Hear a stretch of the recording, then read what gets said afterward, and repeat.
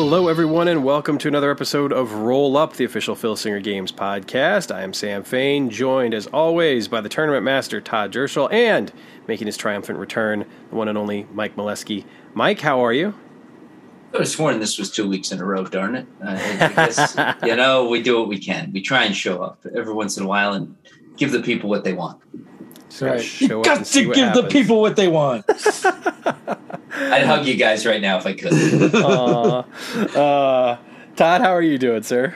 I'm doing great. You want to tell everybody about that amazing display you got that's sitting behind you? Yeah, I got this tremendous... that no one can see because we're a podcast. Nobody is an audio medium, but I got this tremendous AEW stage. It's right now set for Dynamite, but I got all the champions out front and everyone kind of surrounding the ring, the Dark Order in the back. Definitely a lot of fun. This thing is tremendous. And I got this barricade set that I got from my kids for Christmas that I put up around the whole thing. So I got this whole table kind of filled up with it. And I don't know. We'll see how long it stays up there like that. But it's definitely kind of fun to play with. And it's got all the different pay-per-view screens you can put in there. So I'm going to reset it all for Revolution once we know more of those matches all set.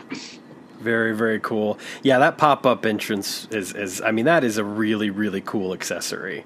Yeah. It reminds me of like the old like Titantron that they had for the Jax WWE figures way back when. Mm-hmm. But even that thing wasn't as like big and cool as that is in my opinion. Right. So they never had anything like that for the LJNs, No, and certainly nothing like that for the old Hasbro figures. Oh man, I did have that ring though. It came with like the little like timekeeper's table where you could put the belt around. Yeah. Anyway, good times. So good times. Let's head over to the opening bell, see what's going on with some of the announcements here. Last Friday, we got our Legends announcement for the one and only Antonino Argentino Rocca, however you want to pronounce the name. And I love the art. The Legends art is just killing it. He's coming at you. He's got those bright orange tights on. And just what an incredible legend in the history of professional wrestling. At one time, easily the number one draw in the country.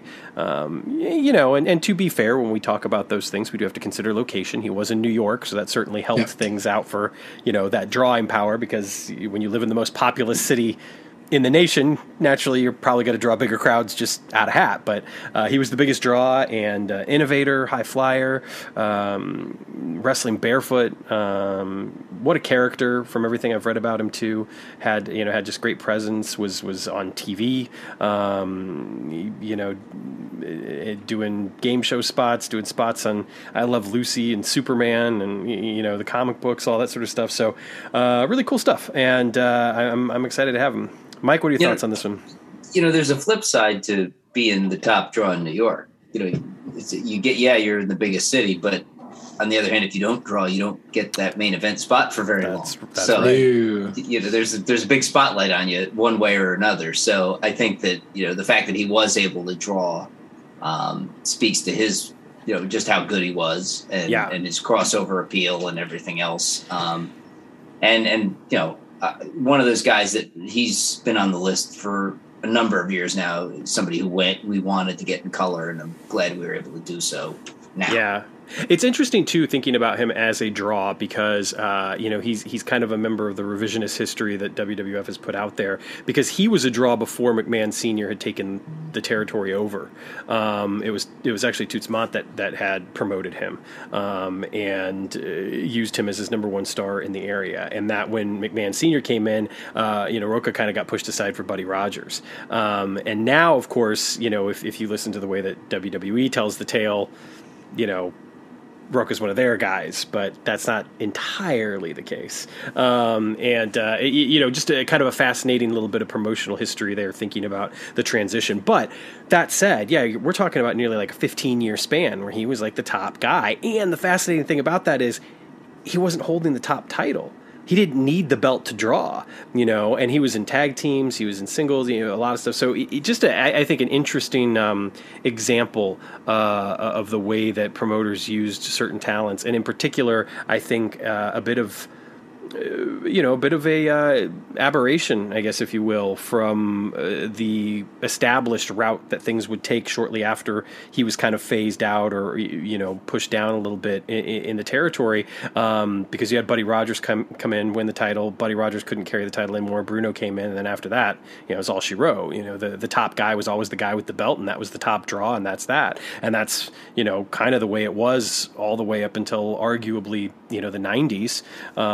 When there's question over whether or not some of the guys that held the title were the top draw or not, but that's a debate for another time. So like I said, I'm just excited to have him in color. He's not somebody, oddly enough, especially given the flavor of my Fed, that I have used, even though I don't mind mixing black and white and color. So I think when he gets this color card, I might bring him into my Fed. Todd, what are your thoughts over here on Antonino Rocca? Definitely one that I know is top of the list that we wanted to get into the color game. And this set, has a number of the guys that were kind of like didn't really fit into a theme before. And I think we're really glad, to bring in and kind of have, another top name from that kind of, early territory era. So I think it's awesome. Nice.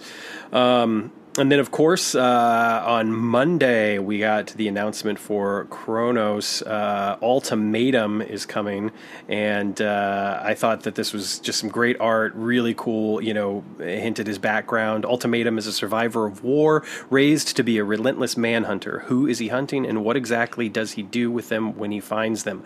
Ultimatum leads an awesome new super team on Kronos. Which 3 wrestlers join him in battle against their common enemies? Find out this March with Kronos Return to Civilization. I love this art. I love the look of the character. Again, I know a little bit more about him than what's in the teaser, but I'm looking forward to having this guy in the Kronos ranks. Todd, what about you? Badass art for sure. Again, I know a little bit more about the character, and this is definitely going to be a major player if you're playing out Kronos there. So I just definitely, I think everyone loved it, especially like the texture of the skin and stuff is very unique and whatnot. I definitely awesome piece of art. Mike, what are your thoughts? Well, with a little shout out to my friend Stu over at Uncharted Territories, this is not your typical green alien that we're getting here. This is and I think Rob and Werner just hit this one. I really like it. It's it's an alien look without being typical alien, which I think is it's a tough thing to do. And I think they really did a great job with this one. I love the art. Like you guys, I've now know a lot more about the character than what's in the teaser. And I do think that, it's not overselling it to say that this is a major player who people are going to enjoy having in their Feds. Yeah. I always, when I kind of know what's up, it's always just exciting to anticipate what other promoters are going to think. So I'm certainly looking forward to, when people have a clearer picture of what's up with him. But the response, thus far on the boards to all of the revealed art and little teases so far has been overwhelmingly positive, which makes a lot of sense because I feel like, the Kronos sets have been very cool, and a lot of people have really enjoyed those cards, especially when it became clear like what some of those prime cards were going to be used for that we were getting for a while. And it was just sort of like, oh, this is interesting. What does this mean? And then, of course, on Wednesday, which is actually tomorrow from when we record this, so I'm excited to just say this because it feels like I'm announcing something, even though by the time you listen to this, you'll already know, and that is that the Best of the Indies tag team set is now even stronger as we add Hernandez to the list of cards in that set. Actually, that's a prime card for Q1. It's a prime card. Well, yes. There you go. It's such breaking news. Even Sam didn't know. It's true though. It's true though. With the Indies set, I've been confused about certain things because there was a question of like, are these people going to be in? Are these people not going to be in? Do we have this guy? Do we not have this guy? That sort of stuff. So it was a little in flux. It's a little in flux. But it's also kind of like a little bit of like a timeline thing, a little future shock action going on. Like we're talking about what's happening tomorrow today, which is really confusing if you're today because you're trying to talk about tomorrow and you don't know, you haven't read tomorrow yet, but it's still today. Exactly. Thank you for clearing that up and making it just easy to follow. I just tried to make it really confusing. Interesting fact, of course, is that Hernandez was trained by none other than Tugboat Taylor, which we have a card for, and then spent a lot of time in TNA, of course, with Homicide as the original incarnation of LAX. Lots and lots of accolades under his belt, around his waist, with belts for multiple promotions throughout the South and the Southwest and even the Northeast. Of course, a two-time NWA World Tag Team Champion with TNA, and then a 5-time TNA World Tag Team Champion with multiple partners, not only Homicide, but other guys as well. Yeah, and worth noting that Wrestling Observer voted a Best Gimmick and Tag Team of the Year in 2006 as Latin American Exchange. So really cool to add him to the ranks. And of course, anybody who's a fan of Lucha Underground, I'm sure will enjoy having another Lucha Underground alum in the game as well. Mike, thoughts on Hernandez? I'm just waiting for Jericho to tweet how excited he is that he's part of the game now. It's really cool to be able to add him to the game and have both him and Homicide. And after that shout out that that Jericho gave them on the last Dynamite, it's also pretty cool to be able to add them in. Todd, what are your thoughts on having Hernandez? Yeah, I thought that was pretty good timing on that last week because I knew that one was coming up this week. No, it's definitely cool to have him in. I mean, that we wanted to kick off Indies Prime. We have the pre-sale coming up this Friday, which I'm sure we'll talk about a little bit more. But we have all the Promoter Prime stuff coming out. We have announced before that the Legends Prime is going to be 3 color updates with 3 very highly requested ones.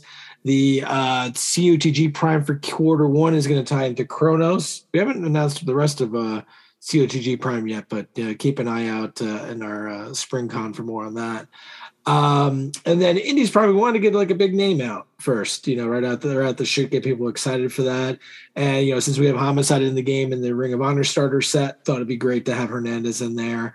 And a couple of the other cards will kind of tie somewhat together in Indies Prime, but we kind of have to we'll structure out those over the course of the next couple of weeks. You'll see more of those names then too. Nice. I'm looking forward to knowing those names. I don't know yet.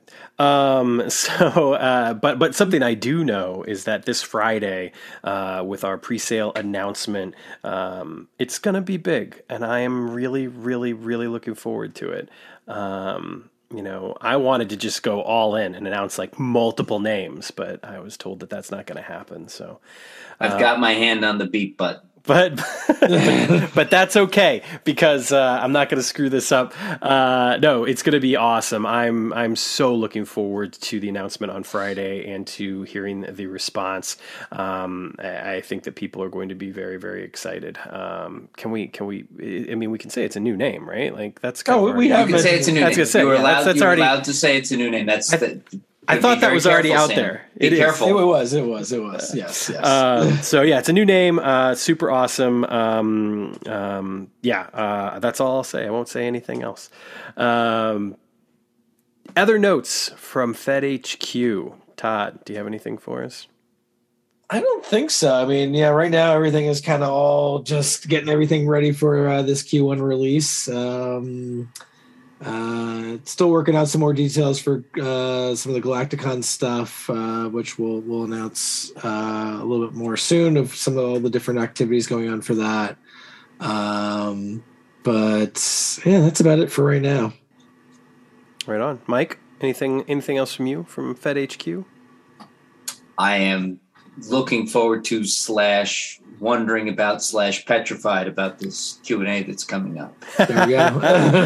Well, in that case, let's waste no more time. We wanted to do, an Ask Us Anything, a Q&A episode. We hadn't done that in a while. We did get through like all the other questions that we had sort of saved up. As with the last episode, we ended up getting a lot of questions, especially kind of last minute. So if your question does not get asked or you are not necessarily acknowledged on this particular episode, never fear. We've banked those and we'll get to them later. Some of the questions that had to do with, some of the specifics, we might not just be prepared to answer yet. So keep your ears open in particular at, future cons, especially like a Galacticon, because there will be some announcements made there and that sort of stuff. But we wanted to, certainly get to as many of these as we possibly can. So I'm going to shut up and I'm going to start asking your questions. And we're going to start off with Lee Longpree, who asked an interesting question that I think Todd will have to endeavor to answer here. And that question was, what's the largest order in Phil Singer Games history? I've definitely sent some big boxes before. Thank you for that. Yeah, not just to you. I know. I've had a couple people order every Legends color stuff. That's happened a couple of times there, and sometimes I'm able to kind of work out a little bit of a deal with that if you reach out to me with some big bundles. I have also one time gotten let me get every single card that you have, Legends, Indies, and Champions. I think that was the biggest one. And that one, I think, was north of $900. Wow. So, yeah, that's probably the biggest one. And that was one of those extra large priority flat rate boxes for that. Yeah, I think, I know that I placed probably at least 2 large orders in my time, just because, there were a couple of times where there was like a gap, and certainly in the early days when I only had like the first 2 or 3 sets, I know that I ended up placing like a really big order around like 98 or 99 to get caught up. So I bought like everything from like the 4th set to whatever was current for that year. But there was no Indies or Legends. No. We're just talking COTG. That's that it wasn't necessarily that huge. But then I did place an order a few years ago. I think that was pretty sizable. Yeah. I'm actually going to say the biggest order ever placed was probably something Todd asked to be shipped to him that I printed. But that's getting technical, honestly. That's true. On the secondary market, I think the biggest order ever placed has probably been what Barry has bought over the past couple of months. You're probably right, yes. Which he's looking for more stuff. So promoters, help the guy out. Find his posts on Facebook or on the board. He's already offered $200 for his latest acquisition, so I would hold out for $5 just to. And yes, Barry, I'm just giving you a hard time. Don't worry about it. No, we love Barry. I thought that was just kind of a fascinating question to think about. The largest order that might have ever been placed, and to think that somebody did buy every single card like in one shot. Yeah, I think it was like almost. That's impressive. At the time. Yeah, it was. Maybe it was close to like 10 years ago, but I do remember this one. I was like, holy cow, it was a beast. yeah, man. Whew. All right. Well, good for them. Next question up from our friend Chad Olson over at Uncharted Territory on the Legends team. Asked a really great question, and one that I had to kind of like rack my brain for, and I'm still racking my brain for, and that is the best match we've ever seen live. Mike, what's the best match you've ever seen live? That's hard to say. I haven't seen as many live matches as I think anybody else on this podcast. So I will say maybe not the best match I've ever seen, but kind of like one of the coolest matches I ever saw was I was at Wrestle Reunion 2 in Valley Forge with Tom, and the main event of the card, I helped Tom at the table and whatnot. And then they had a wrestling card that night, and I hung around for it with Tom, one of the side perks of working the table. And the main event was the Dudleys, who were then, they were sort of I think they're Team 3D, right? Team 3D was what they were going by at that point because they were in an argument with Vince over who owned the name. And they wrestled Rhino and Matt Hardy with his valet, who was Velvet Sky, but wasn't going by Velvet Sky at that point. I forget what her ring name was at that point. But so it was a really cool match because they all trusted each other. And the Dudleys knew Hardy from the TLC days. They knew Rhino from the ECW days. So it was this great match. And it was also Matt Hardy's last match before he went back to WWE. Yeah, this is when he got fired with the whole Edge and Lita, the whole thing. So this was his last Indies booking before he went back to WWE. So it was really, he was actually already on Raw, doing the run-ins from the crowd and stuff. Yeah. So, and he was still doing indie stuff while he was doing it. So it was sort of one of the early days of what we, now look as the work shoot booking. Right. But so I would say it was just cool just because it was Matt Hardy there in an indie show while he was on WWE television. And it was the last match he did in the indies. So I'll say that just for being kind of notable, cool, and just different. Yeah, and the whole card was kind of interesting, but that was sort of the coolest thing. Nice. I like that. That's a good answer. Todd, what about you? Well, there's kind of two matches that kind of popped to the top of my mind. One that I know a lot of people say is one of the best matches of all time that I was there live for, and that was at SummerSlam 1991 with Bret Hart beating Mr. Perfect for the Intercontinental title, which was an excellent match, obviously. But I know that's a lot of people's favorite matches, so that's definitely up there. But the other one, I'd have to say that I personally probably put it above it, but maybe just because more recency, I remember it more versus being in high school and seeing that one, was seeing El Generico against the 1-2-3 Kid in the Rey de Voladores final in King of Trios 2011, which was an absolute amazing match. And I remember afterwards, they go to the back and you can hear like the ovation from the locker room of everybody who watched this thing. It was a thing of beauty. Yeah, that match is special. That's the match that pretty much got me into Chikara. Yeah, I think a lot of people. I hadn't watched a lot of Chikara before, and then I heard about that match and tracked it down, and that match is fantastic. Yeah, that was a wild weekend. That was the King of Trios right after Larry Sweeney had passed. The first night was kind of like a little bit somber, and I was there for the first night, and the third night I couldn't make it for the second night. But the first night was a little bit somber and whatever. The second night apparently like things kind of revved up, and there was a really cool after party. And then night 3 was just like a big celebration and stuff like that, and kind of capped off with that, and then the Colony winning. It was definitely, I think, a lot of people's favorite King of Trios. It's either my first or second favorite. Maybe followed by the next year was right up there too. But. Nice. Oh man, now I. What about you, Sam? An answer for this, and that is just not easy. So here's an admission. I've never been, with one exception, I've never been to a big show. The biggest show before I went to All In, the biggest show I'd ever been to was a Nitro. It was the Nitro that Arn Anderson retired at. And other than that, it's all been indie shows. Ring of Honor, Evolve, AAW, Shimmer. So I feel like I'm going to say matches that people most likely haven't seen, and that people are probably going to automatically just be like, oh, what about this or this or that? Like, I don't have a Bret Hart, Mr. Perfect match. Do you know what I mean? Like, I don't have like the Matt Hardy thing like you were talking about, Mike. But that said, 3 matches popped into my head. That was an indie show though, Sam. Right. To be fair. Yeah, no, that's a good point. I didn't pull out Royal Rumble with Todd. That's a great point. I think that, so I 3 matches do come to mind. And one of them is actually from All In.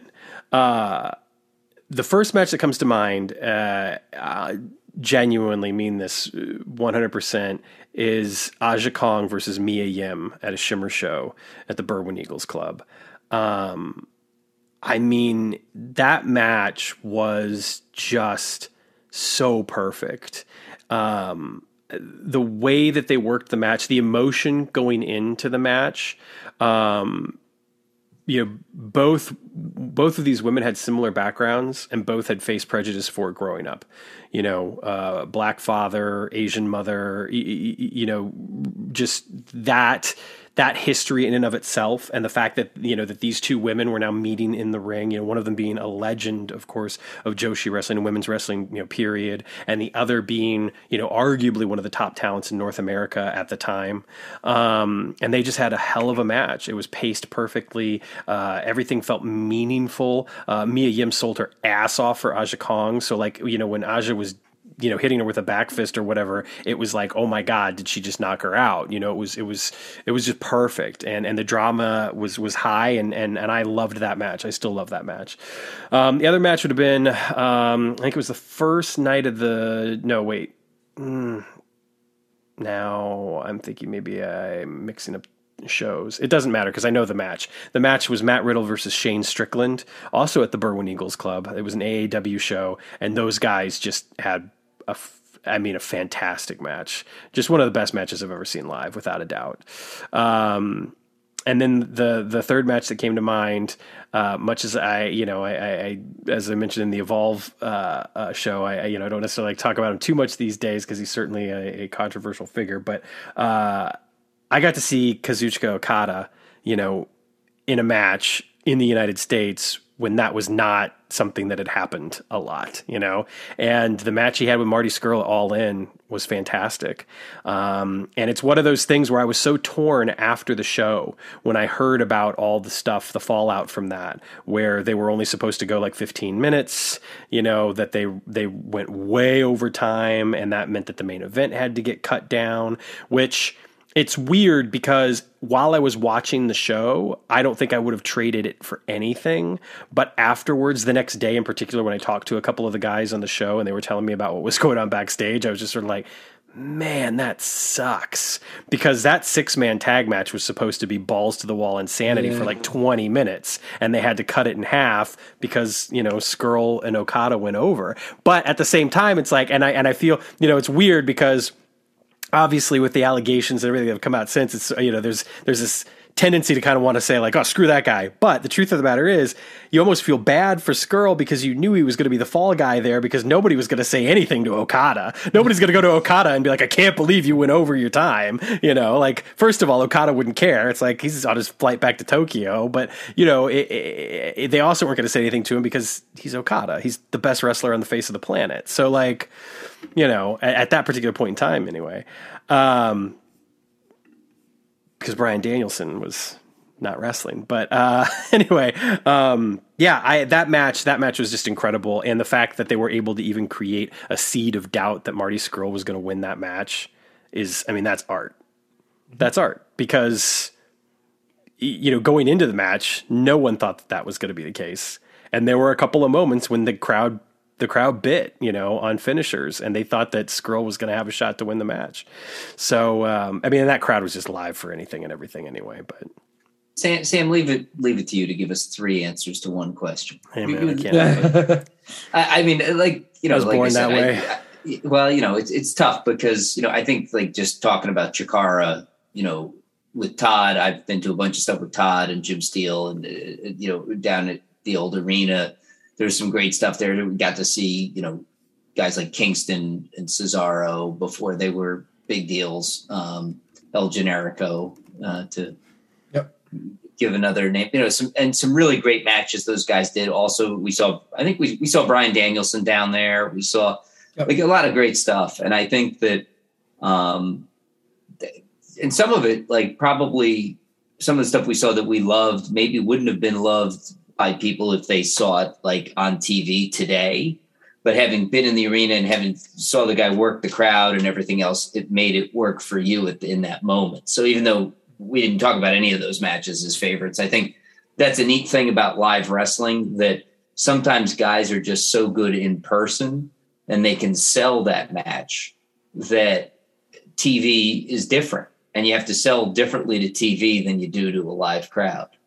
And I mean, just if you look at a lot of indie guys who struggle when they get to the big leagues, it's because they don't know how to play to that stationary camera necessarily. They're playing to a whole crowd, and it doesn't translate. So I think that it's just neat to see stuff live and having, I'm glad we're kind of opened back up and we're seeing all our indie promotions coming back and everything now, because it does give some of these performers, I mean, it's like watching a television show versus, something on Broadway or whatever. It's just two different mediums. And I think some of these, I know everybody films everything and everybody has, a stream or a DVD after the fact that you can buy. But I think there is something to be said for that live performance that's just different. So thanks for the question. I think it was a good one. Yeah. Thank you, Chad. I'm going to throw in just two more because I'm just, that just came to mind as we were continuing to talk about it, just because I was like, other stuff I've been to is like, a couple NXT takeovers, and I went to the one AEW show. I did get, just being part of the crowd for that Danielson Omega match was pretty wild. I mean, just how they captured the crowd. I mean, just even before they touched each other was just like, otherworldly there. And the other one I'll mention, one of the NXT takeovers I went to had Johnny Gargano versus Andrade, which was, there's so many good matches on that show. I'm like, there's no way they're going to be able to top it. And they absolutely, blew the rest of the card away with that one. And it's cool that, that was kind of the period there where, it was great to be part of the crowd, but it was almost just as good to be like home watching those NXT takeovers in their heyday there.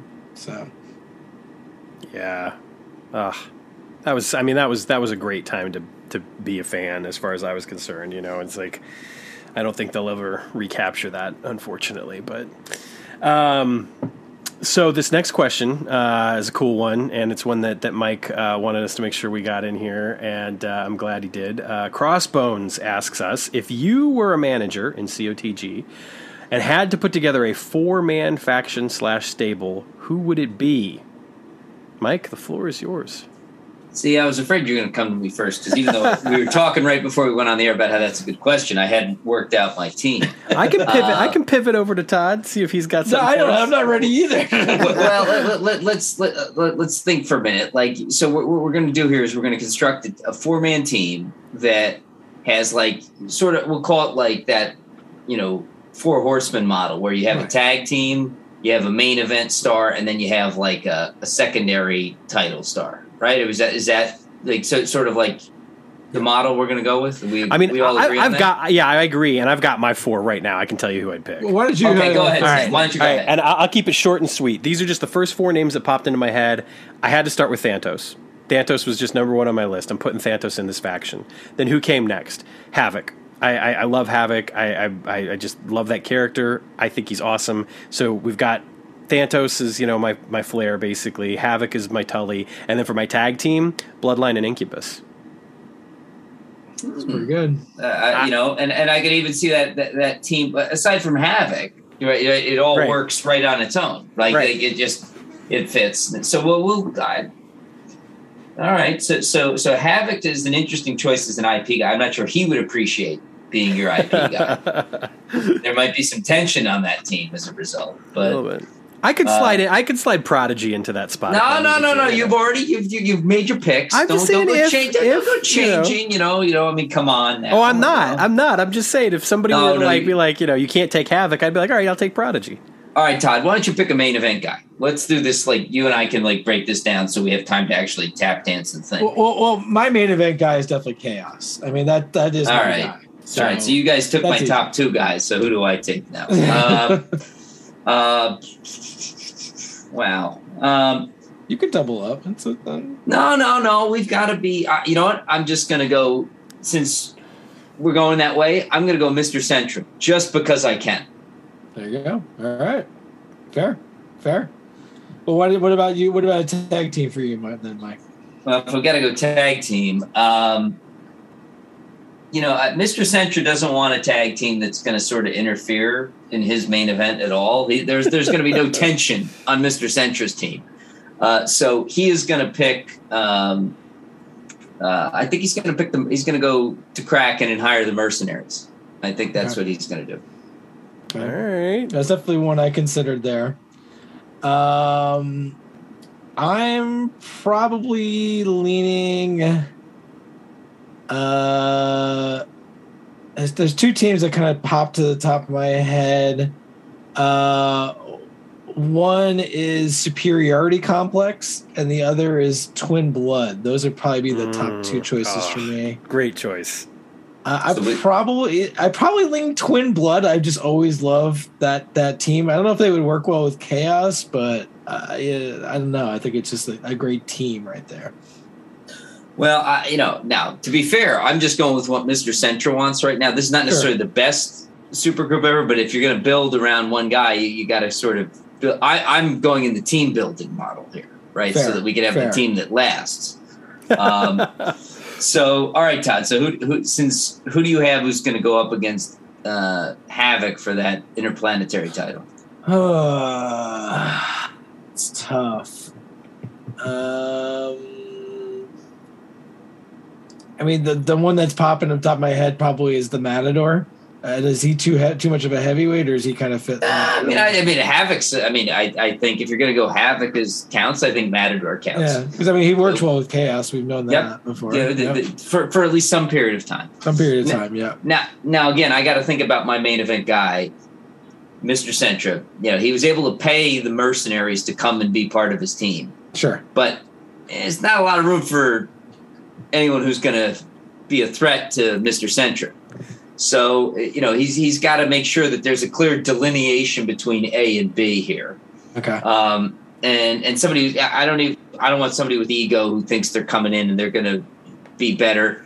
So I think the best pound for pound solution I can choose for him is Grit. So you said pound for pound, I knew it. Yeah, I think that's my super team. Mr. Sentra, Grit, and the Mercenaries. That team will stay together. That's a team that will stay together and not split up. Yeah, no, that's a good call. That's a good call. I don't think I have a lot of cohesion in my team. Havoc will turn on Thantos in a second. That will be over. He will cost Thantos the title. Bloodline and Incubus will fight. Chaos and Matador will not be. Matador will resent Chaos, and Twin Blood doesn't even like those guys. So my team is the best team. Sorry, guys. It's all right. I'll give it to you, Mike. There you go. Look. For the 3 months or so that my team would actually stay together, they would run roughshod over anybody, though. Okay. No, that was a great question, Crossbones. Thank you very much for that. And it's funny because much like Chad's question about best match, I'm already second guessing the Okada Skrull match. But anyway, this is one of those questions that tomorrow I'm going to wake up and be like, what was I thinking? That's why I went this way. I figured nobody can criticize me for forgetting this tag team. I just came up with a logical construct that, it works. I didn't say it was the best team. It's just the best team for tonight. Yeah. Sure. Oh, yeah. Exactly. Yeah. It's funny. We were talking about this beforehand. We didn't get any non-game or non-wrestling related questions really. So I feel like all of this is going to be so subjective for the most part, and all of this is going to lead me to second guessing my answers. So. Although this next question will not. Michael Brada asks us, earliest memory of discovering wrestling. Now, we've all kind of talked about this stuff before, so we can be pretty brief on this. But my earliest memory, I think, of wrestling, would have to come when I was probably about 4 years old. I'm sure I'd probably seen a little bit of it before that, but when I was 4 years old, and I want to say it was...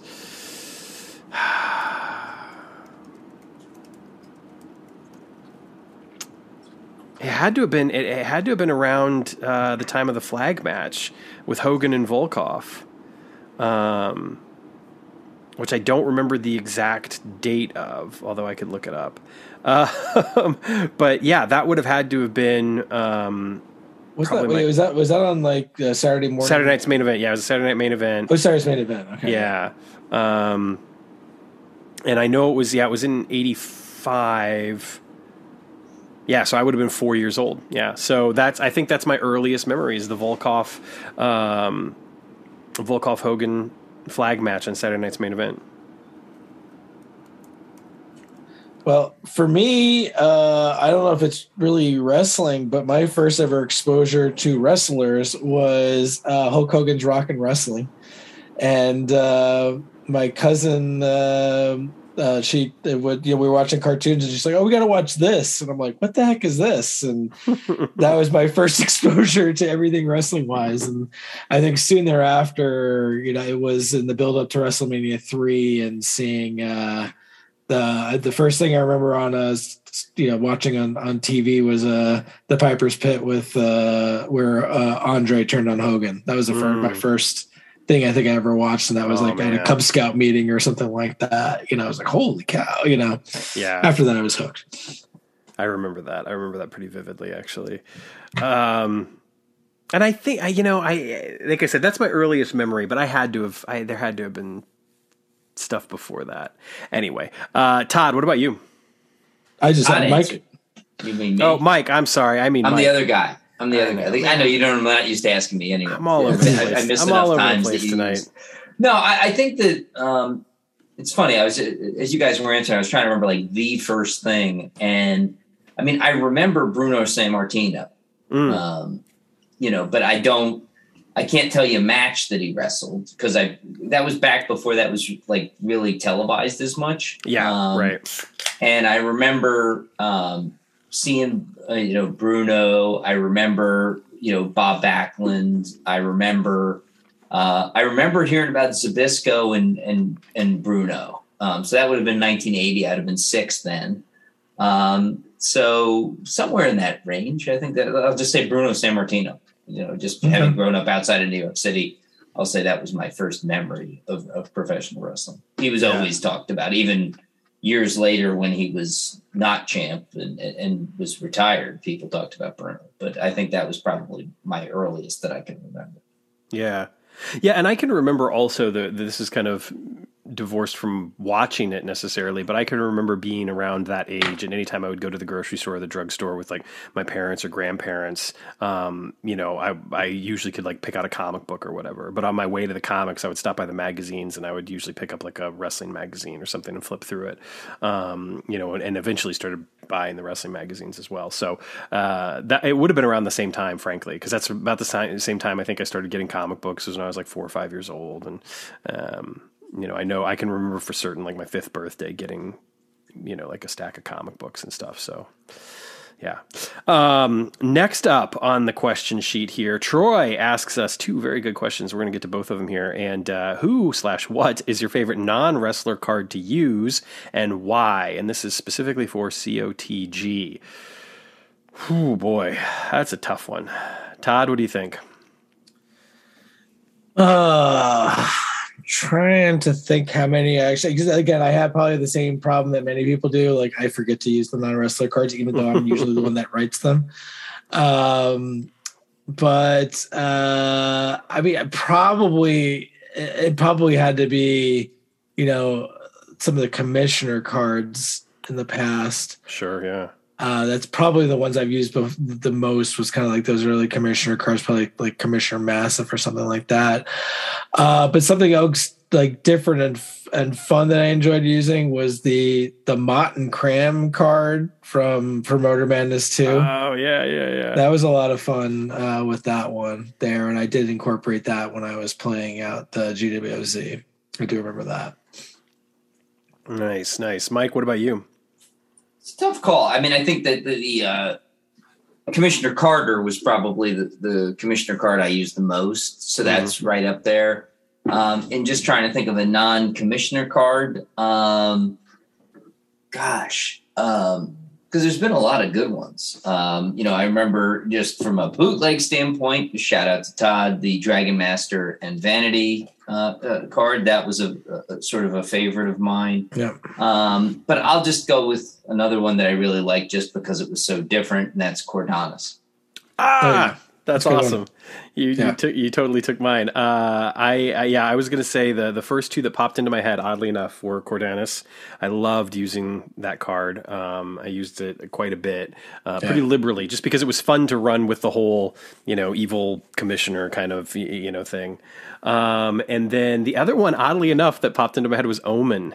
I used to love using Omen's card because I felt like Nosfera was great, just as a wrestler and being this weird, interesting talent, but paired with the stuff that you could do on Omen's card with him, I loved that dynamic. And I love the idea that Omen wasn't really doing things so much as he was making room for Nosfera to do more. And I thought that just added an interesting layer to the character in general. Another one that I really loved using, and I used quite a bit, was the Trisis showcase card. I love that talk show card. It was, it's just your standard kind of talk show card, but I used that one, I think, more frequently than others because I didn't have the Johnny Rocket interview card until recently. The Kolatar card I probably use more than anything. I didn't have the Kolatar card either, actually. I did talk shows like almost every other show or something like that. So I did use that one a lot too. Yeah. Yeah, I in the early days, I just used my imagination. I didn't have those cards, but I wanted them. I wanted them badly. Now, luckily, I do, but at the time, I did not. So Trisis was probably one of the first times I had the opportunity to use a talk show card. So yeah, Trisis, Omen, and the Cordanis commissioner card would be the ones that pop into my head. The second part of Troy's question was, who is your most obscure want for the Legends game? This is a tough one. Mike, anyone come to mind? Obscure want.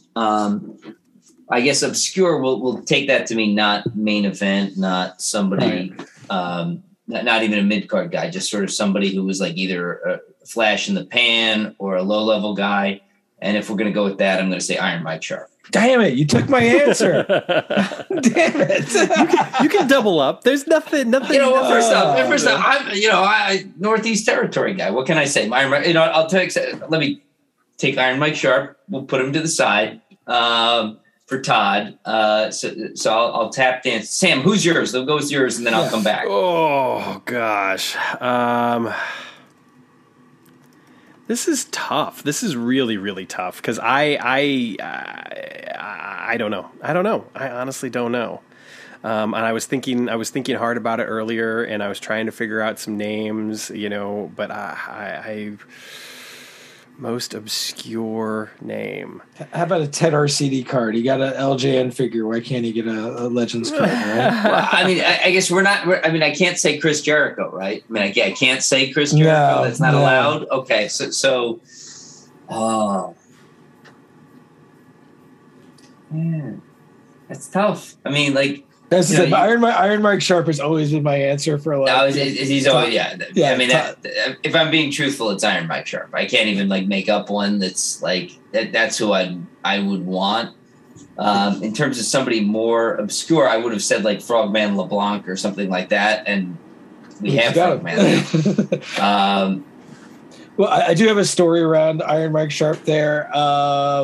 He's not signed, guys. Don't worry. But I remember there was a number of years ago when Tom was doing the two jobbers, and it was George South and Larry Sharpe. And I remember he's like, "Oh yeah, I got." I was talking to him on the phone, and he's like, "Oh yeah, we got two enhancement guys coming." I'm like, "Oh, that's great." And I'm like, "Oh man, I would really love an Iron Mike Sharpe card." He's like, I think that's one of the cards. And of course, I found out it was Larry Sharpe. Mike Sharpe. I was very disappointed. But no offense to the Monster. No offense to Larry Sharpe, but there's the wrong wrestling trainer from New Jersey. Yeah, I always I love the way they sold him he would beat up occasionally. They'd have him wrestle another enhancement guy and he'd win. Yeah, he went on primetime every once in a while. Exactly. Yeah. But then they'd put him up against whoever was the next Intercontinental champ contender. And that guy would win.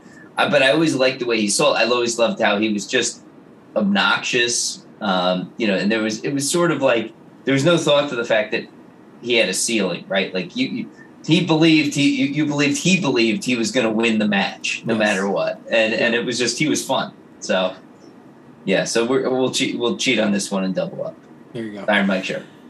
I think kind of going through and thinking about somewhat obscure names, we're very fortunate in the day and age in which we live that we've got a lot of really cool literature out there, books out there that we never would have had before. And just having picked up some John Cosper books because he did a sale over the holidays, two names that do pop into my head as being somewhat obscure would be the original Black Panther, Jim Mitchell, who was a black wrestler, in the early days and wrestling, white opponents at a time when that was not allowed in most places. So I think having him would be really, really cool for a number of reasons. And then also going off of that as well, another one of his books that I picked up, The Ballad of Cousin Elvira. Elvira Snodgrass would be another cool name to add, just because she was a little different. She was kind of this.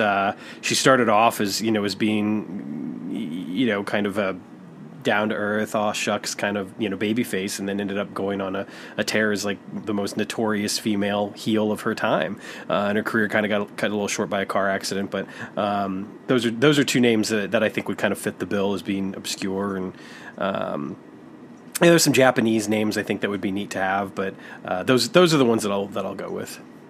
Cool. And then next up from Pariah, this is another one that's going to be tough. Favorite finishing move. Are we talking, is this like a Legends thing, a COTG thing, or just a general question? I think this is just a general question. What's your favorite finishing maneuver that you've ever seen? I would say my favorite one in use today is probably the Buckshot Lariat. It's probably my favorite that's going on now. Yeah, totally. That's great call. I think I'm gonna go with the Tiger Driver. I just always, when Misawa used it in particular, and whenever I see it today, which isn't often, I love that move. The other move that comes to mind, because I remember the first time I ever saw Sting do it, and just thinking it was the coolest thing I'd ever seen, is the Scorpion Death Drop, the reverse DDT. I think that still is. It's an awesome move, and it's not a move you see a whole lot. Like you see variations of it and stuff, but it's not one that gets pulled out a lot. So, that's what I'm going with. Well, I know there's a second part to this question, so I think that there's two pieces to it. Like, I guess, do we go with the realistic, like what's going to finish the match, sure, versus the entertainment factor? Because if you want to go entertainment factor, there's the Hogan leg drop, the Rock people's elbow, right? That there was just entertaining when you saw it come. You knew it was coming. Was that really the most devastating move you ever saw? Probably not, but it was really fun. Superfly Leap was another one in that category. I'll say in terms of just favorite, I love this sort of Kurt Angle with that ankle lock. The way he would throw it on, you believed it. Brock Lesnar with his F5, you believe that would destroy somebody with a guy throwing somebody around like that. Yeah, so. I almost said the F5 because that's a pretty impressive move, obviously. Yeah. So I don't know, F5. I'll say F5. Why not? And then the second part of Pariah's question was your favorite submission move. Then I'll go with the ankle lock. We'll go Kurt Angle with the ankle lock. There you go. There's. This one's tough for me, honestly, because I love the sharpshooter, or Scorpion Deathlock. I just love that move. I love the bulldog choke that Moxley does. I think it just looks brutal, especially when he does it. Figure 4 is another great one. Yeah, right? Figure 4, right? Kick around. I like Charlotte's figure 8. I don't really like Charlotte that much these days, but I like the figure 8. Cattle mutilation, back when Danielson used to do that. Yeah. Those are probably the ones that come to mind as the and the Muda lock. I love the Muda lock. The Muda lock is a great move. Born out of the STF, but I'd say I guess Muda lock, cattle mutilation. I'm surprised you're leaving out Britt Baker if you're going to go there. Mandible Claw. Yeah, I mean, it's funny because I was such a huge Mick Foley mark, and I loved his run as Mankind, and I loved seeing him pull out the sock, but now Mandible Claw just doesn't do it for me anymore. But she does. I mean, I actually love the fact that it's sort of the shout out to Mick Foley because she puts the glove on, right? Mm-hmm. It's not the sock, but it's the glove, right? I mean, it's kind of a neat little throwback. But no, I agree. It's not on the same level as those other moves. But we get back to entertaining versus yes. Right. Yeah, man, there's so many cool ones too that have been busted out over the past 15 years or so due to the MMA influence. So Undertaker's Hell's Gate, I always thought was really cool. The Anaconda choke, rear naked choke, all those sorts of moves getting used and stuff I thought, that it was cool to see wrestlers, taking that influence and using it. And in some cases, MMA fighters, using a little bit of the influence and being like, oh, that really works. I can actually do that. What about you, Todd? I mean, probably I go with the easy answer is the sharpshooter is just, such a classic one there. But I'd say probably my favorite submission move to put on friends when wrestling in the basement or on the trampoline was probably the good old Boston Crab. Totally. That was always a classic to put it on your friends there. I love it. It's a good thing you never saw the Alaskan toe grip. Boston's got nothing on Alaska.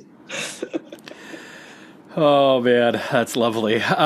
Moving right along here from Pike Mojo, who, again, has been updating the Classic Wrestling Articles website quite a bit lately. Lots of really, really cool articles on there. There's a lot of women's wrestling, vintage women's wrestling stuff that he was putting up there from the Alma Mills archive, I guess, that he got or whatever. And yeah, just a lot of really cool stuff. So shout out to that site, obviously, and then of course for all the other awesome work that he does for Phil Singer Games. Buy your T-shirts. And his questions are: who is a wrestler you became a fan of because of this game? This is kind of an easy one for me. Honestly, it's somebody that I didn't know a whole lot about until I, got his card in the game.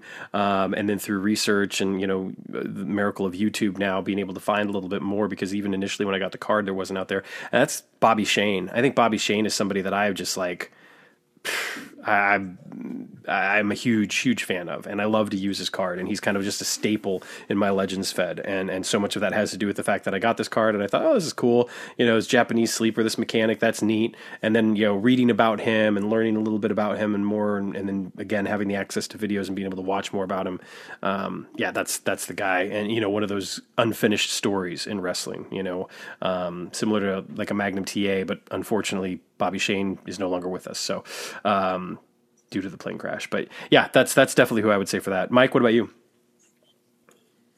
It's a tough call. I'll go with Tiger Conway. He's one. I met Tiger Conway Jr. Love Tiger Conway Jr. Haven't talked to him in a little while. I have to give him a call. But he's such a nice man. But I didn't know anything about his father really before I met Tiger Jr. And it was neat to hear Tiger talk about him. Then we would, and I tried to do as much research as I could on him before we did the card for his dad. Or Tiger Jr. I mean, I'll just say Jr. is another one. I mean, just getting to know him. Just such a good man and a good person.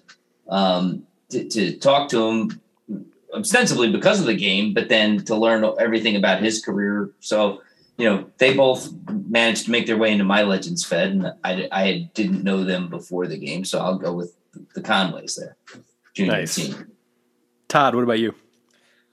Probably I'm going to go with two guys here, both from the original Legends set that I didn't really know much at all about beforehand. One is Ox Baker, just a really unique character, crazy guy there, and just we're kind of learning about him and seeing all the stuff he's done.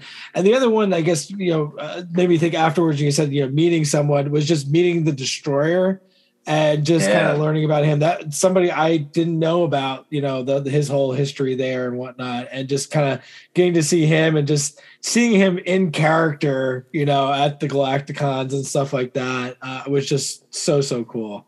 And real legend in the business too. So yeah, I'd say those two guys I'm big fans of now that I had never heard of before. Yeah, Destroyer's a good call on that one. You're dead. He's a great one who I had heard of, but I didn't know anything really about him before the game. So that was cool. Yeah, if it hadn't been for watching old Japanese wrestling tapes and stuff like that, Destroyer probably would have been somebody that I would have become a fan of because of the game. But I had seen a lot of his stuff, his Japanese stuff, prior to getting this card. So, but yeah, that's a great answer. Now, this might not have been a 2-part question. It might have been all one question, but I broke it into 2 because I thought it would be interesting. The second part is someone you would have never heard of or never looked into had a wrestler not been featured in the game. This is an easy one for me. This is Lightning Rod Fenton. That's a guy who I had no clue about whatsoever. And, writing the teasers for that vintage set was a heck of a lot of fun. But Rod Fenton in particular, holy smokes, like what a character, what a cool wrestler. I'm a Rod Fenton mark, I just have loved getting to learn about him, and I never in a million years would have known about him or learned about him had it not been for his card in the game. Mike? Well, I mean, there's a couple easy ones that you could go with, some of our Legends of the Future Indies guys who you never would have known before the game. I mean, just even like guys who you see on TV right now, like Adam Cole, right? Bryan Danielson, like guys who, I knew Bryan Danielson before it, but a lot of these guys, who, we talked about, just go through the AEW roster and you can pick out half the roster we had in the game beforehand. And it's really cool to see that all these people who we didn't know. But if I take that aside, and we're not talking about guys who, we got on the Indies game before they were famous. I'd probably, Elio DiPaolo is one I'll say, because he's Buffalo territory guy, really, who I didn't know much about. We had, we went up to dinner at his restaurant, just after Elio had passed, but his family still ran the restaurant, and Tim had sort of arranged all that and up in Buffalo, and that was really cool. So I'll just say Elio, because he's somebody I wouldn't have known anything about without the game. Yeah, I think the same for me on Elio as well. Todd, what about you? Probably for me would be the French Angel, Maurice Tillet. Nice. Would have never known anything about him at all, and just kind of finding out him about that, getting that card and just seeing what a unique character, and then looking into some of his history with movies and other things that he's done there. Definitely, not for this game. No way I would have ever found out about him. Right on. Next up from our friend across the pond, Bazzy. How many different countries do Filsinger Games, does Filsinger Games get orders from? Todd? Well, let's see. I mean, obviously, at least seven. So regular ones. I mean, obviously the 3 big ones are United States, vast majority, Canada, and the UK. I mean, that's the vast majority right there. I do regularly send some stuff to a promoter in Spain. We do get some orders, somewhat regular orders from Germany. Don't forget about Denmark. Denmark is definitely on the ongoing regular orders there. That's for sure. I have sent some stuff to Japan. I have sent some stuff to China.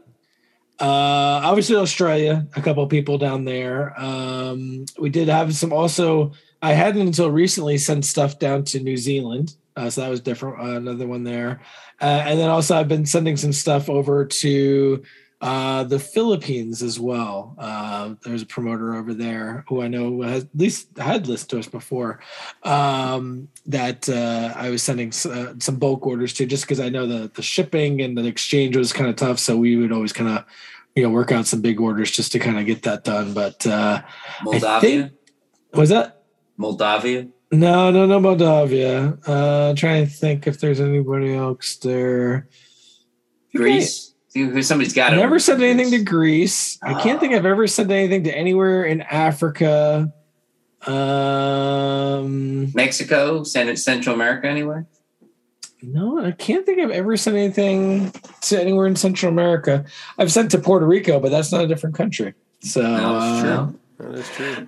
Well, we're in the double figures at this point. That's at least 10 or 11. Yeah, we're at least at double figures on that, though. But I would say the vast majority of international is definitely, Canada and UK. And occasionally we'll get some other ones. We'd really like to put Luxembourg, Lithuania, and Latvia on the map. So just somebody go over there and order something. If anybody from Latvia orders, you get a free Latvian Proud Oak card. In your order. Not only will you get the Lithuanian, was it Lithuanian Snow Troll? Snow Troll, yeah. Okay, so you get if you're from Lithuania and you order, you get the Lithuanian Snow Troll and the entire Sentra set with your first Legends order. Wow. There we go. That's a deal right there. That's first Lithuanian customer gets that. All right, Lithuania. Let's see if it takes it up on us. And the second part of the question was most bizarre country, but I feel like promoters, you can pick for yourself if there's a bizarre country in there because, obviously that's quite a few.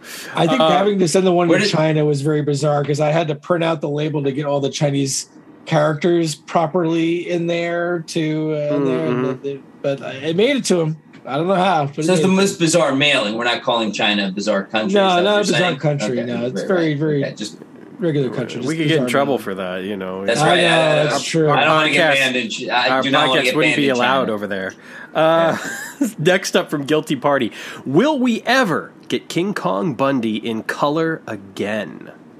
Mike? Yes. All right. There you go. Easy one. Next up, LA Wraith. Any hope of GWF Classics 2074 through 2086 getting color cards physical and online? Mike, I'll go to you again. There was no time frame on that, right? No time frame mentioned. No time frame. Then the answer is yes. I'll say this: if you'll be upset if you start to do a 2074 Fed with black and white cards and find out later there's color, then don't start one. But I can't say when that's going to happen. We haven't determined a date for that. Is that fair, Todd? That's really fair. Yeah. It has been discussed, but we don't have it. It's definitely right. Yeah. Would it be fair to also kind of add to that if you start in black and white and color happens to come out while you're still running your black and white Fed, it's not like the cards are going to be wildly different, right? They're just going to be, similar to like the color updates for Legends, right? Really? I don't know. No. I mean, because you look at 2074, I don't like. You're using 2079 Omega and Morpheus. If we're doing some other, there might be. I will say I would say that it will be a little different than the Legends redo. I think I don't know if it'll be a full on we're not talking like Chronos level redos here. Right, where it's like a totally alternate timeline version of the guy, but I think that obviously if you want to look at the early classics cards, there's some I'll just say cleanup that needs to happen with some of those cards rules wise. Sure. I think that to Todd's point, there's some characters that if you were to do a 2074 set would be slightly different. There'd be character progressions that would change, versus what came out in black and white. So, I'd say there might be some changes. I don't want to, there's some cards that never happened. I'll shout out to Troy here. Imperial Alliance Mimic never, came out in black and white. That would be, there'd be some gimmick stuff in there. There might be a few characters that were less notable that didn't get cards, right? That we would, if we had the advantage of doing something, we would probably have maybe a slightly larger roster with some more enhancement guys or whatever. I think that's certainly possible. So there's been lots of talks. That's why I don't want to say no, there wouldn't be any change, Sam, because depending on how we approach it, it could go in a couple different directions. That's fair. I suppose for me personally, I could understand some changes along the lines of what you're saying, But I actually, and I might be in the minority here, I wouldn't want to see full sets for the Classics years. I think that for me, it just feels, I don't know. If we're talking... Well, I mean, Sam, ultimately we'd have to do a full set. And I'm not saying there'd be a full set for every game year, but ultimately you'd have to have like an intro set, right? A 2074 kind of kick you off set.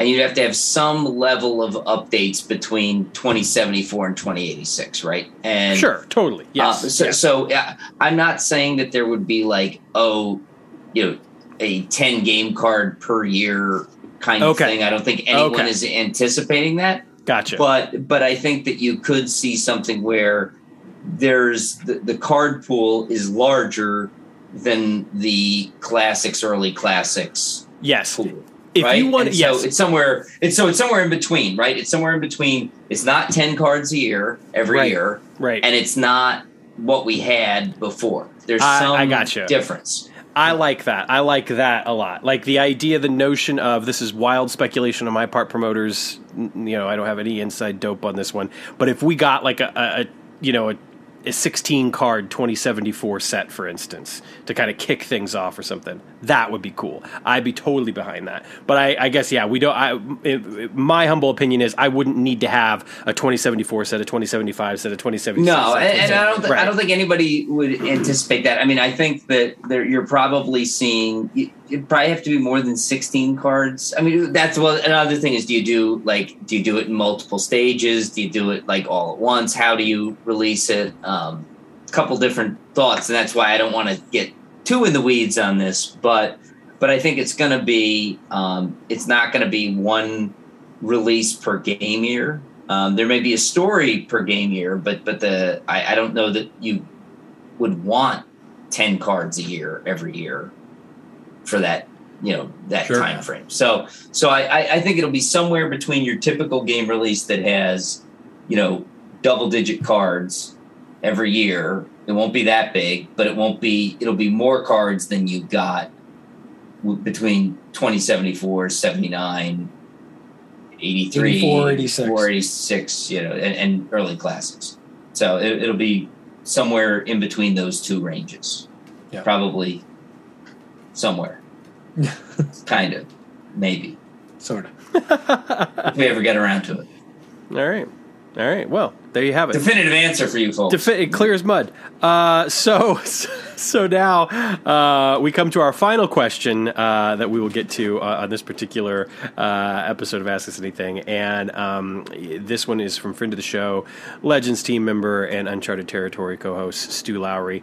Stu sent me a very thoughtful, eloquent email that I had not had a chance to respond to in full when we announced that we were going to be doing this particular episode. And so he was just sort of like, hey, if you want to save your answer for the podcast, do that.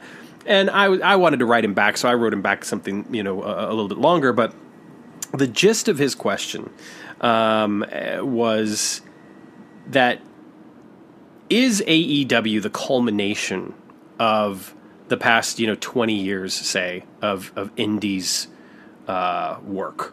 Is this the zenith?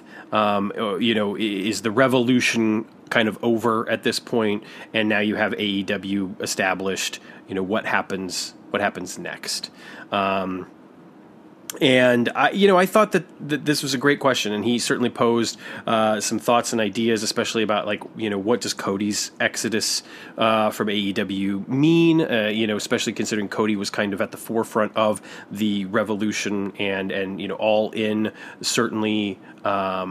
His departure from WWE, his time on the Indies, the lead up to All In, then basically kind of slowly working its way into AEW. He was kind of the head guy in a lot of ways. It wouldn't have happened without the Young Bucks and Kenny Omega. But the truth of the matter is that, Cody was the one that kind of helped to put it all together and realize it. And so, with his departure, what does that mean? Could the Indies do some sort of honest to goodness collaborative territory system? acknowledging that IWTV kind of has, somewhat of a model, but not really quite the same thing. And I just thought it was a really, really interesting question because, it's totally valid point of view. Like the indies, I think the conceit is, even from his point of view, the indies will continue to exist, but do the indies continue to grow from here? Is there kind of a stasis period now that AEW has reached the level of success that it has, or do the indies kind of start to slowly regress a bit? And again, I think it's a fantastic question. So, yeah, Todd, let's start with you. What are your thoughts on this? It's definitely very interesting because I think the indies really started to proliferate after ECW and WCW closed, and there was a need for alternative wrestling that was going on. I mean, there was indie stuff before that, but it wasn't very big. And then kind of coming with the Ring of Honor that really kind of helped it. But at the same time, it was, not only just, having other wrestling out there, but I think other mediums for how wrestling is shared and consumed really grew during that time too. Online streaming stuff and just other ways of being able to watch stuff that's going on around the globe even. Do I think this is kind of the apex? No, I think indies the indie scene will continue to kind of revolutionize a bit.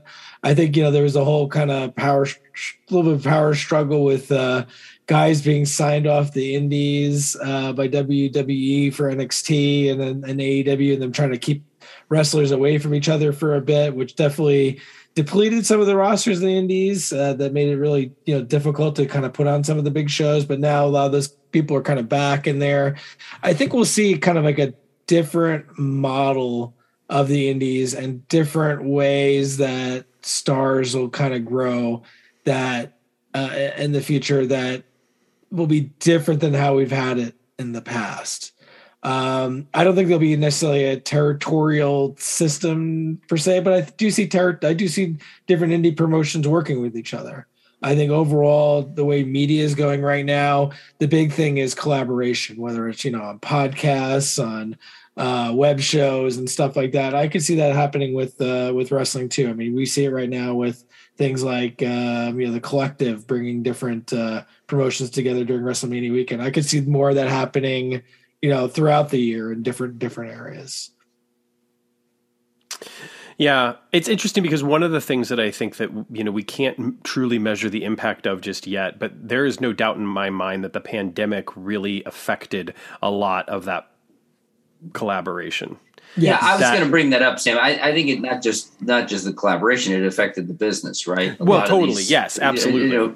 Promotions, we were talking earlier about live versus televised. Well, most indie promotions aren't televised, right? I mean, that's number one. So yes, they have an internet presence, but they're they can't survive on just showing their stuff on on YouTube or streaming or whatever streaming platform they have. So they need the live audience. So that I think if you take that aside and that's had a negative impact on the business. I think that to Todd's point, there are multiple ways to consume, wrestling now that didn't exist 20 years ago.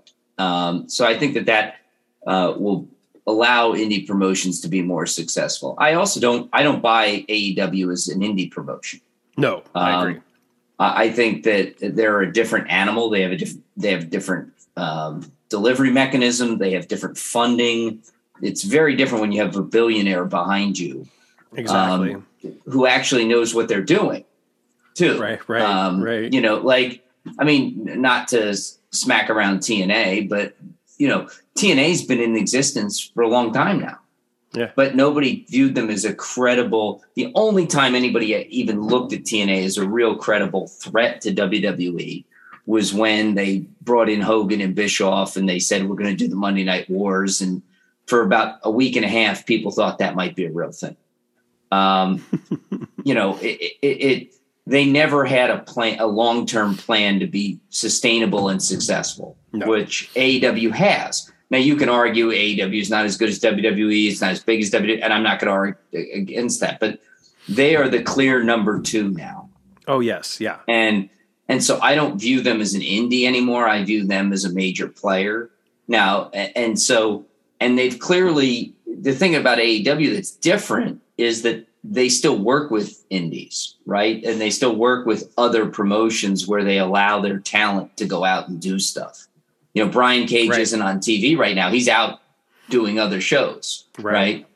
So, you know, like, I think that's a difference. And I think it actually, in some ways, may help the indies, the new model, because now it's not WWE that just sucking the life out of. I don't want to be too hard on WWE here, but people wanted to go to WWE. Valid point, though. But the wrestlers themselves wanted to go to WWE because they wanted that payday, they wanted that exposure, they wanted that opportunity.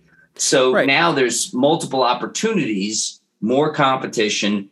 That makes it better for the wrestlers too. So I think that guys will maybe stick on the indie scene a little longer, not just jump at the first offer WWE gives them, because now maybe that's good, but maybe I want to wait and see what AEW says. Like, is there a chance there too? Well, I think the danger is too, though, that you know, WWE, it seems like, based off of the things that Nick Khan has said and some of the stuff that you know has come out of NXT, is that they don't want to do that anymore anyway.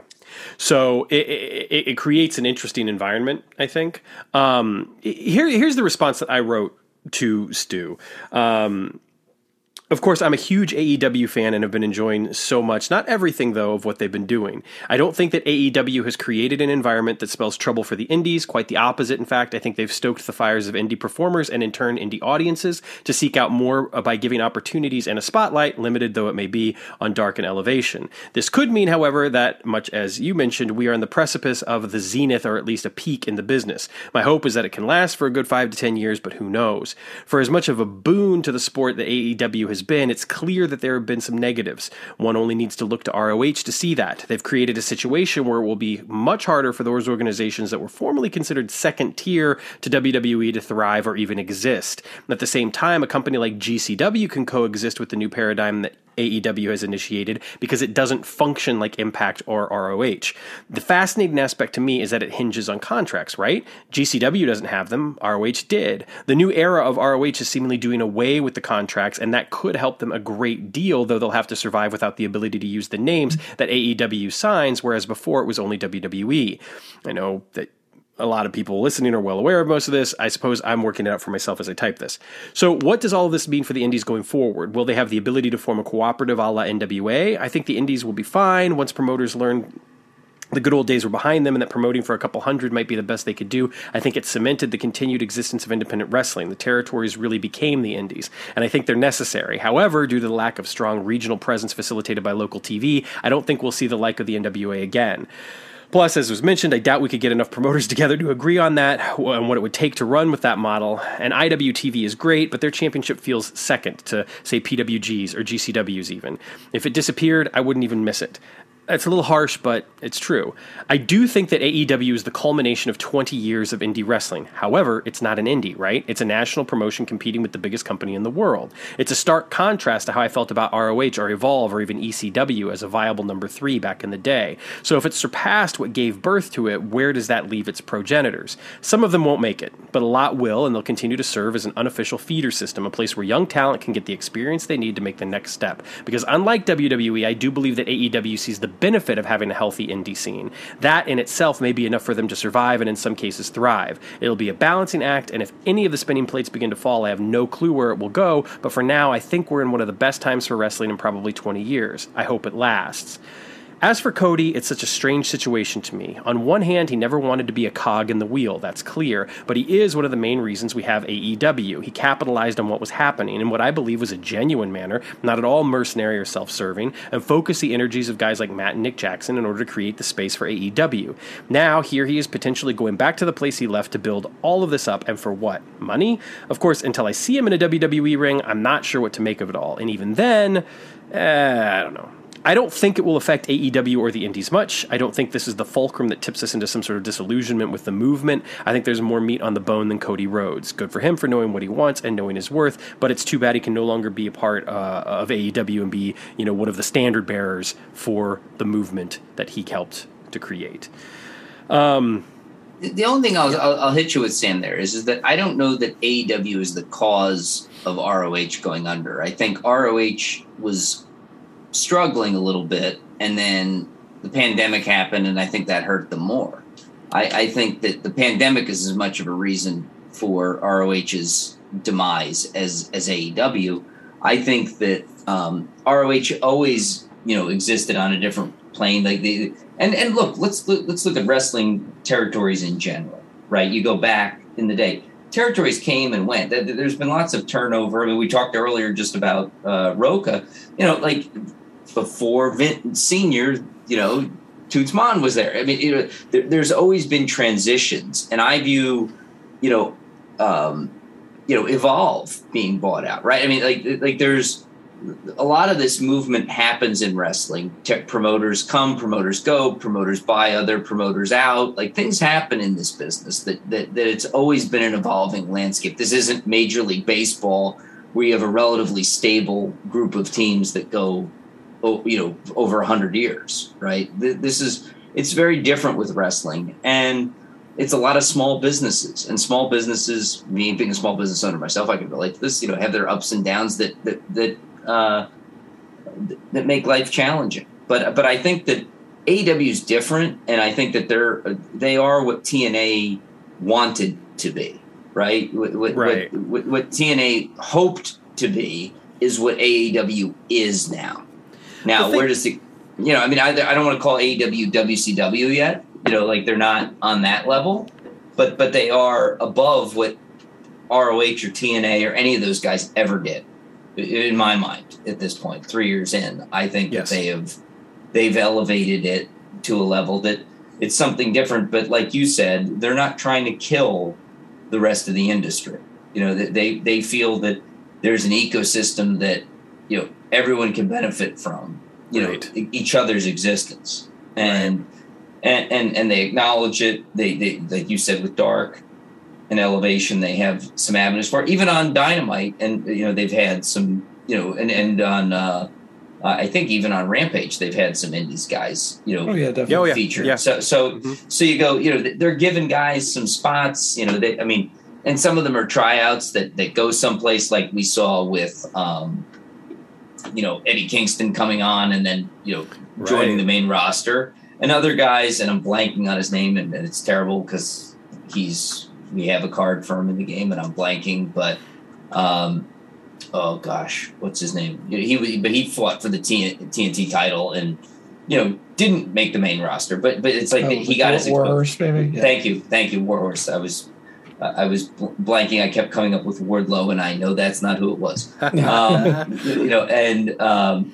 So we have, but Warhorse got that exposure, right? And he got on national TV. So I think that AEW gets it in a way that, and it wasn't like a throwaway match where we just brought you into job out, in a squash, right? Warhorse actually got a match where he got featured. Yes. So, this isn't like the old days you were on a tryout match in Velocity and got squashed in 2.5 minutes. Right. So I think it's very different. And I think that, I don't know if this is the apex of indies, or if the apex of indies was 10 years ago, right? Or when was the apex of the indies? I'm not sure. But I can tell you that I think that AEW isn't going to be the reason the indies go away. No. If anything, they may extend the life of the indies and help them from being crushed under the weight of, an NXT Performance Center buyout of all talent that might have some hope someday. Right.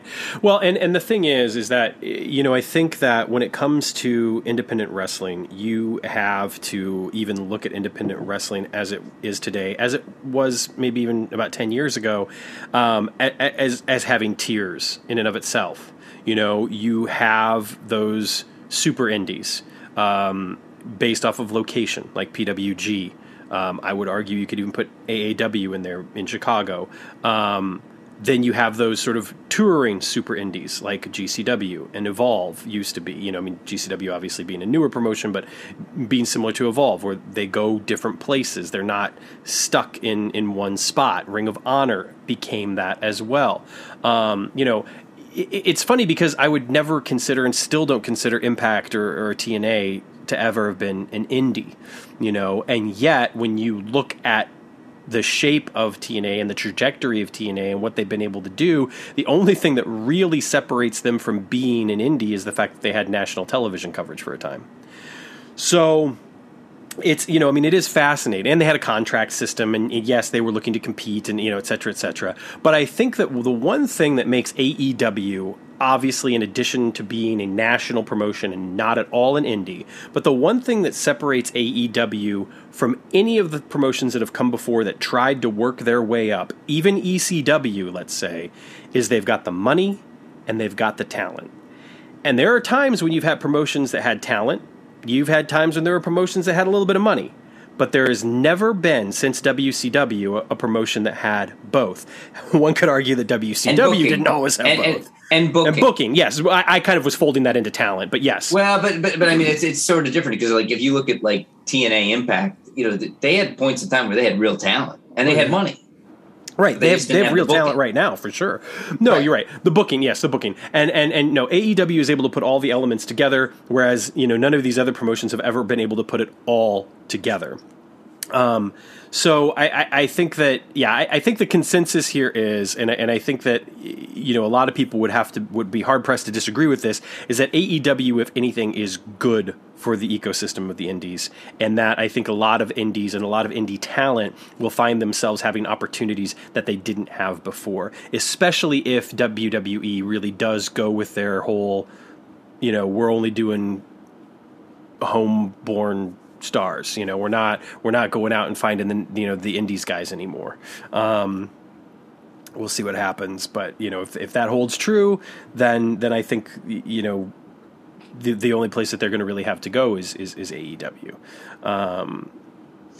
It's interesting. I think, like, prior to the pandemic, AEW really wasn't doing as much with the dark show. Like, they would have more of their own talent usually in there, and it was a shorter show. And then them having the pandemic and needing to have an audience and bringing in wrestlers and being like, well, since we're here, should give them a match, kind of really shifted their whole view of working with the indies, I think, at that point too. So I think that, I don't know if that was always in the plans early on or not, but definitely has been a big part recently. And then also just, allowing wrestlers knowing that, hey, we don't have enough spots for everybody every week. So, with permission, they can go, their wrestlers can go out, put spotlights on different indies. And at the same time, when they go to a city, then they can bring in those indie wrestlers and give them spots on the show then too, which I think has been a much bigger part than it was, before the pandemic. Yeah. One other thing that we haven't talked about in this conversation that I do think is an added, piece of texture that would not have been the case, 20 years ago, are international indies. Because of our access now, there are a lot of independent wrestling companies globally that I think are able to benefit from, streaming services and the way that we're connected now in a way that never could have happened before. You just look at, and obviously they've kind of been co-opted by WWE, so it's a little bit different, but you just look at WXW or Progress just to kind of start off with, and the exposure that they're now getting because they're on Peacock, formerly the network. You think about all the other promotions out there that are able to kind of get that as well. Japan is interesting because Japan's kind of its own entity in so many ways because they have independent wrestling, no doubt, but they also have so many companies that would not be considered indies, like New Japan, All Japan, Noah, Dragon Gate, etc. So it's fascinating to think about where things might be headed and where talent might end up and how the landscape, could evolve, no pun intended. But I am firmly in the camp that AEW can only help and that there's still potential for growth. That's fair. So anyway, I think that brings us to the end here of the questions that we have. We will again be able to use the questions that we didn't get to in the future, and if you don't hear them on an episode, rest assured that we'll find a time and space to answer them properly. So we really appreciate everyone reaching out and asking us the question. Don't forget that you can always shoot us a line, shoot us a question, and if you go to the website now, there is indeed on the website for the podcast at philsingergames.com. A new button that you can click on and actually leave us an audio message. So if you want to leave us an audio message, you can do that as well and hear your voice on the podcast. So with that said and all of that done, I want to go over and, of course, give a shout out to everyone who commented on the post for our last episode. Troy, Lee, Stu, Rob, Derek VB, The Faction, Chad Olson, Malice Lover, Bugram, FCB72, and Matt. Thank you guys so much. We really appreciate the engagement. And continue to leave your comments and questions, and we'll certainly try to get to them, if not on the boards, then on the podcast. We always appreciate all of you out there listening, even if you don't have time to drop us a line. But if you're listening and you're not necessarily on the boards, go over, sign up, check it out. And then, of course, there's also the Facebook Phil Singer Games page as well, which is a lot of fun. Lots of great stuff over there. Questions, posts for Fed results, and all sorts of cool stuff. You can find that at Phil Singer Games Promoters is the Facebook group. Thank you. Now for some decidedly uncool news, some sad news. Fellow promoter Chris Hoover passed away this past week. And when I read that, it hit me because, as I've mentioned numerous times before, really the only other time prior to these past few years that I kind of was a part of the community was during the GWF Hardcore Yahoo group days back in 99, 2000-ish. And, one of the guys that I probably chatted with the most was Chris. There were a group of us that would get together on a chat room once a week or so and talk, and it was Chris Hoover, Anthony Duclos, Brandon Strevel, Aaron Chu, and we'd all get together and hang out and talk about whatever we were watching, and we'd cut promos and just do a bunch of silly stuff. And Chris was a really cool guy, and I got a lot of use out of some of his bootlegs that he had sent me, it's always awful to lose someone, regardless of the circumstances, but certainly someone so young and someone that had been a part of a great source of enjoyment at a period in my life in particular that was a very difficult and odd time for me. Won't go into any detail, but yeah, 1999 was not a great year in the life of Sam. So, but I remember those days fondly, and Chris is somebody that I remembered fondly, and I had not really reconnected with him, which is unfortunate because now that opportunity no longer exists. So obviously, as always, when you lose somebody unexpectedly like this, it is a reminder to make sure that you reach out and tell people what they mean to you, or at the very least try to rekindle, any of those friendships, or stoke the fires of friendship, continue those fires, keep them burning. It's important, especially when you realize that an opportunity is gone. So obviously our thoughts are with his family. There is indeed a GoFundMe, which has been listed, I think multiple times, on both the Facebook page and the discussion board. So if you are so inclined, and you can assist his family during this difficult time, certainly, go for it. Chris Hoover, rest in peace. And thank you so much for being a part of this community and certainly adding to the texture of my enjoyment of the game. With that said, I think it's time for us to get out of here and ring that bell. What do you say, Mike? Well, it's hard to follow up on that, but I'll just say thanks for everybody for listening. We always appreciate the audience, and we'll say goodbye to our friends on the Baltic. Todd, what about you, sir? Thanks everybody for submitting questions for tonight and engaging. We'll be back next week. Next week it's gonna be our first podcast in March, and March always makes me think of one thing, and that's tournaments. So get ready for next week. Woohoo! I look forward to the return of a tournament. It'll be great. Well, awesome. Mike, Todd, thank you, gentlemen, as always, for doing this thing. I appreciate you both so much. Thank you for all the work that you do. And yes, listeners, thank you so very much for your time, for your listenership, and for being a part of this incredible community.